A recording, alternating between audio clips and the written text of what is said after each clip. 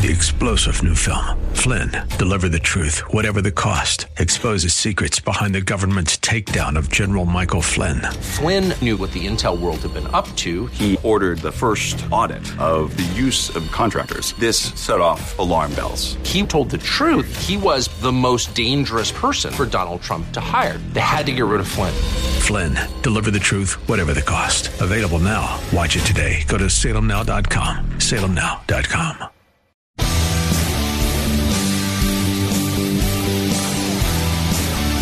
Are you looking for truth from God's Word that you can understand and apply to your life? You'll find it today on Make It Clear with Dr. Stan Pons. Listen now as Stan makes it clear.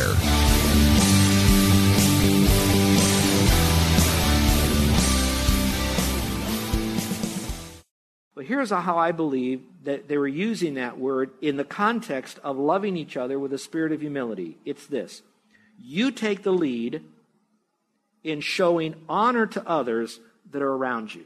So in other words, it's not all about you, that you're the big guy. It just means that if someone needs to have a word to be said nicely about them, you be the first one to say it.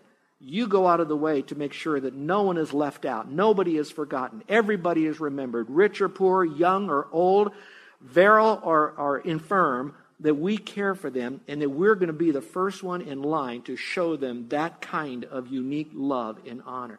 That everybody is somebody in his body. So let's pause and come up for air for a moment. Is there anyone that's even here in this room today that might not have been honored? Is there someone that needs to be honored? Is there someone that really needs to be remembered and not forgotten? And then in our heart we might do that, but now in our checkbook, in our life, in our calendar, what can we do to be able to show that person honor? To show that person, here's a word, appreciation. To let that person know the value that they've had for their life. When I do a funeral, in the middle of my funeral message, there's a point that I speak to two separate groups. The first group is to the family who has someone who died. And I explain the whole grief process and the Holy Spirit of comfort and what that means to them. And then I pause and I say, let me speak to the rest of us who are your guests and other extended family. And I will tell them that the person who just died won't be there in the future for this family. On Christmas, there's going to be the empty chair. On that person's birthday, the empty chair. If it's a mother, Mother's Day, the empty chair. Anniversary, there'll be the empty chair. And boy, everybody is listening to me then as you are now. That's right. That person was there on those days, and this coming year, it'll be new, the empty chair. And I don't leave it there. I then tell the audience that what they ought to do then on those empty chair days and beyond is to use whatever style fits them. To go back to the family and call the family, write the family, send a note, bring something by the family. In some measure, reach out to the family and do this. Show honor to the person who would have filled that empty chair if they weren't already in heaven. And let the family know that that person has added value to you. And then tell them that area. Now that's how you take the lead in showing honor to someone else. Now I'm going to tell you that it's not always the money that you give, although that's a part of it. Sometimes it's just breathing life into them with love by showing preference to them, by giving them honor. Let's go to number 5. Love must be enthusiastic. I like this verse. It's a little longer part of verse 11 here, and it says, not lagging behind in diligence, fervent in spirit, and serving the Lord. There are 3 basic thoughts, concepts, principles in this one verse alone. But I wanted to park on the thought of enthusiasm for just a moment here. I want to give you this from John Stott. John Stott said that religious enthusiasm is often derided as nothing but excessive emotion and a sign of fanaticism. And he goes on to say, yet the man we call a fanatic becomes a fan when he goes to a football game and cheers himself hoarse. Isn't that true? Have you ever seen when you watch football games, occasionally the camera will go on some fan, and this fan is painted in the colors of the team? Can you imagine that? I told you the story of the football game we went to with the Georgia Bulldogs, and there was this little shyest little lady that was next to us, always shy, never knew anything about her, and when the dogs did a touchdown, she jumped up on her little bleacher seat. This little lady, I thought she was going nuts, and then she started barking like a dog. You know, and I thought, man, and then the whole stands are doing, because the dogs made a touchdown in the game. Now, we don't have to do that as Christians, but at the same time, we ought to do that as Christians, meaning this, that some of us have gotten so lackadaisical about our spiritual walk with the Lord, so lackadaisical about our passion to communicate the gospel to those that are around us, that we just have gone cold. I mean, we live okay, but we don't go out of the way to outreach. Here's another way to say it.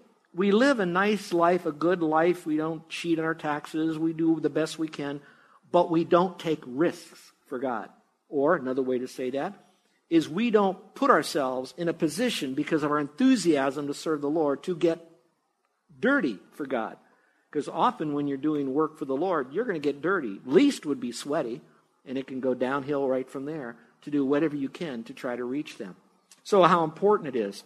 Listen to what it says in the Amplified Bible, how the Amplified translates the original language, and it expands it by saying this. Never lag in zeal and in earnest endeavor. Be aglow and burning with the Spirit, serving the Lord. Isn't that a great phrase? Now the word, when it talks about here, fervent, in the Greek it's the word like a boiling pot. Like a boiling pot. You know what I'm saying? Boiling pot. Well, I hope you've never been burned by a boiling pot tipping over on you. And when I hear children who somehow get to the stove and that pot falls on them because they pulled it down through whatever they were doing and they're scalded and scarred for life, it breaks my heart. But in a way, Christians are to be like that boiling pot. I mean, we're not just water that's room temperature and lukewarm. We are really, quote, here's a phrase, on fire for Jesus. But in a way, that's a good thing to be. Maybe we have lost our passion, and I hope we haven't. I hope we're very much on fire for Jesus Christ, and we haven't lost our passion for Him. And remember, it says, serving the Lord. So if I put that in context, watch how we do this. I'm to love others, and we got the whole list. And then in this verse, it says, serving the Lord. So when we want to serve the Lord, it's defined by loving others. And so that's how we really love the Lord, by loving others and getting involved in their life and being a part of it. Well, let's go to the next one, shall we? This would be number 6. Love must be enduring. Here it says, rejoicing in hope, persevering in tribulation, and devoted to prayer. The middle part is what I wanted to focus on for a moment, when it talks about persevering in tribulation. I think that every relationship has hard times. I want you to know that I often tell people, and you've heard me say this, Carol and I have been married for 46 years. We've been happily married for 43, but we've been married for 46. And my wife, Carol, always says, now be sure to tell people it was the first 3 years, not these last 3 years, if you're doing the math. And that's true. But at the same time, I want you to know, as great as our relationship is, and she's my best friend, we talk about that a lot, about that intimate friendship that we have beyond what I think a lot of other couples have. There are times that we growl and we're a little grumpy. Carol is wrong, I know, but we have to work through those things, and that's the persevering of it. And I'm wondering if many times we give up. Let me give you some statistics. Don't shoot the messenger on these statistics, but I'm going to give them to you anyway, so just listen. They often say that when the first marriage breaks up, it's usually because of finances. Then they say the second marriage often breaks up, usually because of the kids. Your kids, my kids, our kids, and the kids not getting along with one another. That's one statistic. The other statistic is, and again, there's always statistics, meaning that they'll go either way, but here they are, that the second marriages generally don't last as long as a first marriage is, because sometimes once we get bit here and we start getting the first little bit of bit here, we want to abandon that second marriage more quickly. And so some of you might have been in a first marriage, and I'm speaking to you in a second marriage, and I am not speaking down to you at all. What I'd like to do is wrap my arms around you right now in as much love as I possibly can and just tell you, persevere in those trials.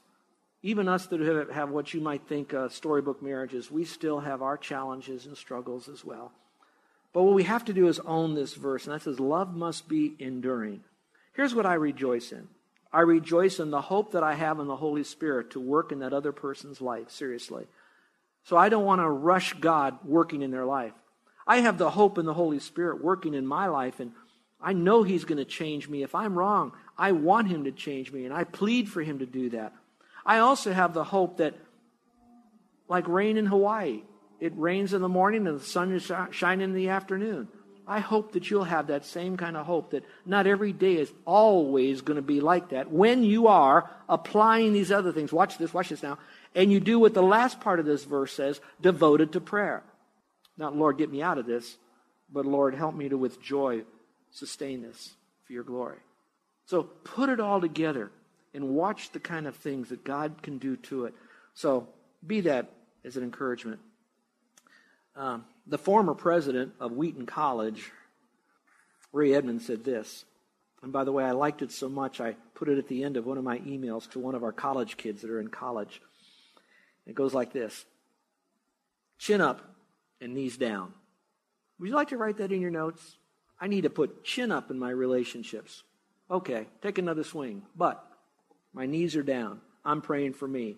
I'm praying for you. I'm praying for Satan, that God would remove Satan from all of this and do business in the unseen world. Lord, I have hope. I have hope in you. I have hope in the fact that you can change things. And so that's what we do. Chin up, knees down. Number 7, love must be generous. Love must be generous. Now the word love and generous, you got love already, but that, I love that phrase, contributing to the needs of the saints. The word contributing really means to have things in common. And watch how we would say this now. How could have things in common with the needs of the saints? So watch how we see that, okay? For those of you that have been blessed with a certain degree of income or assets, we might say, and you have that, how do you have things in common with those who don't have what you have, that are really suffering? I don't mean that it's communism or socialism, that all have to be equal. The point of the matter is this person absolutely needs a basic need of life in order to continue living in any way so they can move forward in life. That's all. Their basic need. And you have something. So how do you have fellowship with a person like that? Well, one of the ways that have helped Carol and me is to remember that we too, at a time in our life, individually and as a couple and as a family, we too were poor. I can remember a time when I borrowed a pickup truck to take other people's trash in the mountains of North Carolina to the dump so we would have food to eat. Now, it doesn't mean I ate the food out of the garbage cans, all right? What I meant is I got paid for that, but I had to do that with an earned doctorate degree in ministry at a time when we were living by faith and having to learn things, all right? That being the case, when I do have something, I can feel for these people that don't have.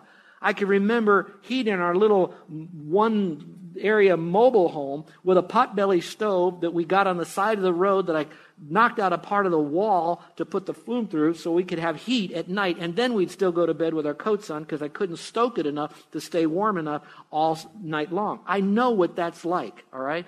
So that's what it means. I have fellowship with them. I have communion with them. I have a relationship with them. So now I can contribute to them because I know what their needs are based on what's happened in the past.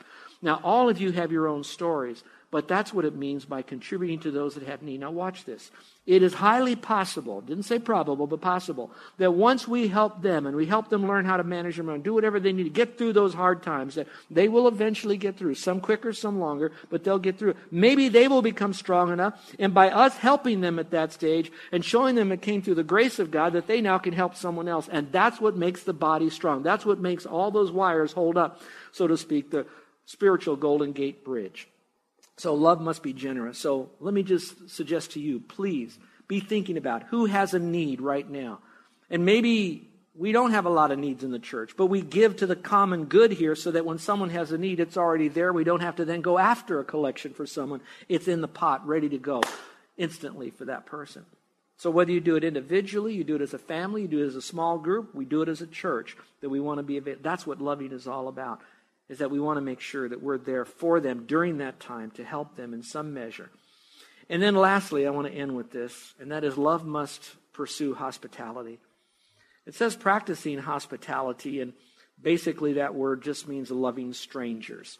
Now, when you hear that, I want you to think, I don't want you to think in terms of loving stranger means I have to love people that are homeless, so to speak. I'm not saying you don't do that, but I don't want it to restrict yourself to that. Keep it where it's at, loving strangers. So you have to define what is a stranger. Who is a stranger? A stranger is anyone you don't know as well as someone else, or someone that you don't know at all. Now let me bring that into the context of where we are, all right? If you go back to the people at Rome, when the gospel was being spread from Jerusalem, and Rome had it, and others were coming and going, don't think in terms of that they had Hilton Hawaiian Village and they had the Outrigger Hotel. They didn't even have a Holiday Inn, a Red Roof Inn, or a Roadway Inn. They had no inns. Whatever inns that they had, they were dangerous because criminal and lowlifes would basically stay there. Why? Because they're very cheap to stay there. They're often very dirty to stay there. And they were very scarce. They weren't everywhere. So Christians would then look to another place to stay. And so Paul is now saying, look, people are going to be traveling through. The church is really growing. The word is going out, and there's not a lot of places for them to stay. So all of you, whatever you got, open up what you have. Start with your heart, then your home, then your donkey or whatever else you got, and open it up so people then can use it. That's what he's saying. Practice hospitality. And so I want you to know that this church, we got here 2005. By 2006, we had 2 empty offices upstairs that were not being used for anything. So we came up there, we cleaned out those rooms, we brought in beds and dressers, air conditioned those rooms, we put in the very best that we could, we put in a bathroom that has a full shower in there, a laundry area on the 3rd floor, there's a kitchen up there, you got to go up there, there's a beautiful little lobby up there with a television, it's all Wi-Fi friendly, the whole place is fixed up for them up there. So even this church is a center of a hospitality, we could call it a hospitality center for our missionaries to come through. We did it as a model so that we would do it, Carol and I, at our home, and you would do it at your home, because that's what this church is all about. Listen carefully. The best spiritual growth that happens with a person often happens in the context of relationships. So they're upstairs on the 3rd floor. You might say, well, how do they have a relationship up there in that little office building up there? Well, I'll tell you, when those guests come in, they're sitting in Dennis's office talking, they're chatting with Chizuko, they're chatting with me. They're really being loved on up there, and they're being strengthened so they could go out to their mission field or go back to their mission field. That being said, I want to encourage you to do the same thing. I wonder how many children who had a mom and dad who opened up their home to missionaries or Christian leaders that stayed, whether it was giving up their little bedroom so the Christian leader could sleep in their bedroom, but they heard that little talk story time that those kids caught the fire for outreach and went into the mission field, and they could hardly trace it back to them, but that was all part of the contribution for them to do ministry. And I wonder how many of your kids can catch the same fire by coming up close to real live missionaries and to see that most, if not all of them, don't even have pith helmets any longer. They don't look like Indiana Jones. They look just like their auntie and uncle. But they're on the field communicating that message. I hope that'd be the case. We're going to be given that opportunity here. Do you know that? We're going to have a jubilee at this church in February. We've already been inviting our missionaries. People that have been a part of this church years ago, moved all over the globe, want to come back for this jubilee. It's a wonderful plan that's being planned. The theme is the faithfulness of God, period. Then we're going to divide it up. God's faithfulness in the past, God's faithfulness in the present, and God's faithfulness in the future. All of it is on God's faithfulness so that we focus on God, not just on the church, and how good God is and what He's done for us at the church. We get that.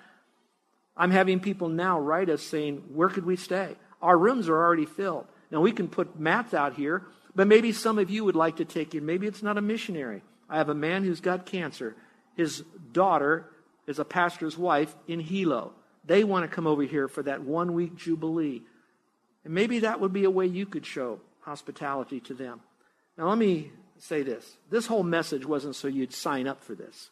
This is just one little illustration of a bigger picture, or better yet, of a larger bouquet of beautiful roses of love that we can show to one another. If you really need an example of someone, all of this is what we should be doing. But all of this was found in Jesus Christ. I'd like you to do this as your afternoon devotion. And if you have a time to get with others, maybe your own kids, go through this list. Try to find out how many of these did Jesus demonstrate this in His life. So if this is the principles, the personification of Christ in principles, and He lives within us, how easy it is for us to do these first 8. Oh, it's all about Jesus, isn't it? Well, my friend, let's pray, shall we? What a great opportunity to study God's Word today. But I wanted you to receive the greatest love of all, which should be the love of God found in Christ. But God proved His love to us. He didn't just say He loved us. He proved His love to us in that while we were yet sinners, and in the Greek it's while we're yet sinning, and we all are, whether it's thought, talk, and walk. We're sinner by nature, so He proved His love to us with our sinful nature and our deeds. The rest of the verse says, when He went to the cross for us, God commended His love for us. And He died on the cross and He rose again. So He's done the saying and the doing part and the proving part of love to you and me. And He says, now I offer you not just my love, not just the emotions of all this. I'm offering you the person of my Son, the Lord Jesus Christ. Because we know that in Christ is eternal life. He that has the Son has life. He that has not the Son does not have eternal life. And so now He wants you to not just receive eternal life. That's kind of a byproduct. He wants you to receive Christ. And when you receive Christ, when you trust in Christ, you get eternal life. And so much more. You are born again, a new relationship, a happy day. But you must receive Christ as your Savior. Now, He is Savior and He is Lord, but now you receive Him as your Savior. He died for your sins on the cross. He loved you. He loved the world, but He loved you. You're part of the world. So now what are you going to do? How can you turn down, such great of love? Don't put it off, because you can only do the receiving of this when you're alive. You don't get a second chance. So right now, would you simply trust Christ as your Savior? It's simply admitting that you have known you've done things wrong, and that no good deed you do yourself will get you to heaven, but it's by faith alone in Him. So my friend, I pray that you're trusting Christ. And if you're doing that, if you look at this list and you say, man, I failed here, failed there, just remember that His love also encapsulates forgiveness, which means He's thrown that sin into the sea of forgiveness. He's given you a new life do-over, and now you can have eternal life by faith. Please do that right now. If you're doing that, I'd like to pray for you, but me praying for you won't get you to heaven. Signing a card, walking an aisle, raising your hand doesn't get you to heaven, but trusting Christ does.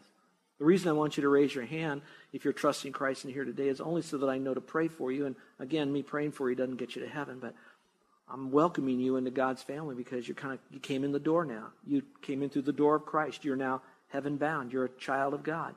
And I just want to say welcome to God's family.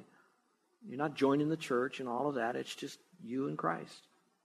So is there anyone in here today that trusted Christ? You've received His love? All of these in Christ? And you'd like for me to pray for you?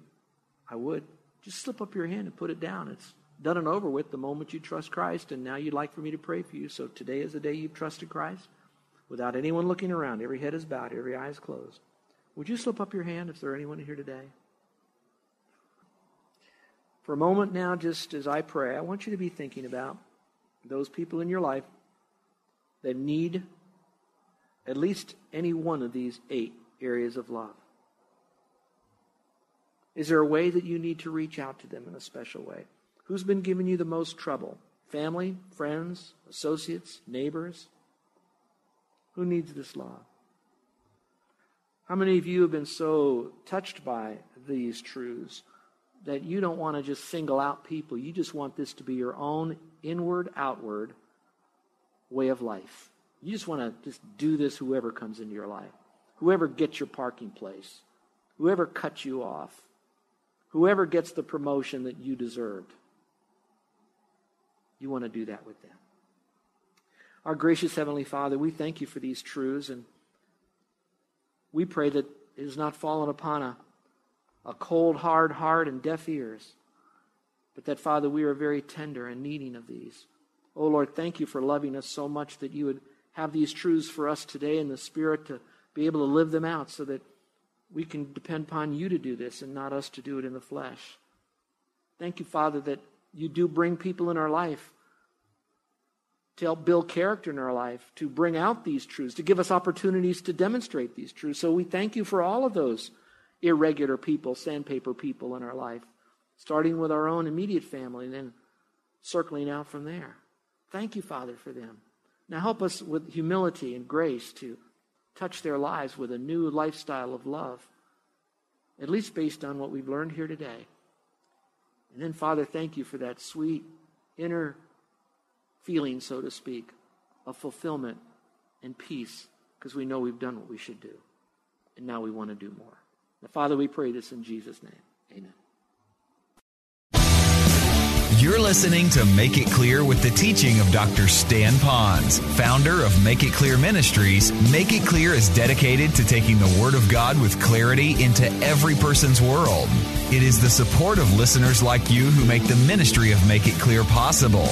You can provide your tax-deductible gift to Make It Clear online by going to makeitclear.org, or you can mail your gift to Make It Clear, P.O. Box 607901, Orlando, Florida 32860. Thank you for helping us make it clear. If you would like to have Dr. Ponz speak at your church or event, please send us an email at tellmemore@makeitclear.org. Thank you, and remember to make it clear.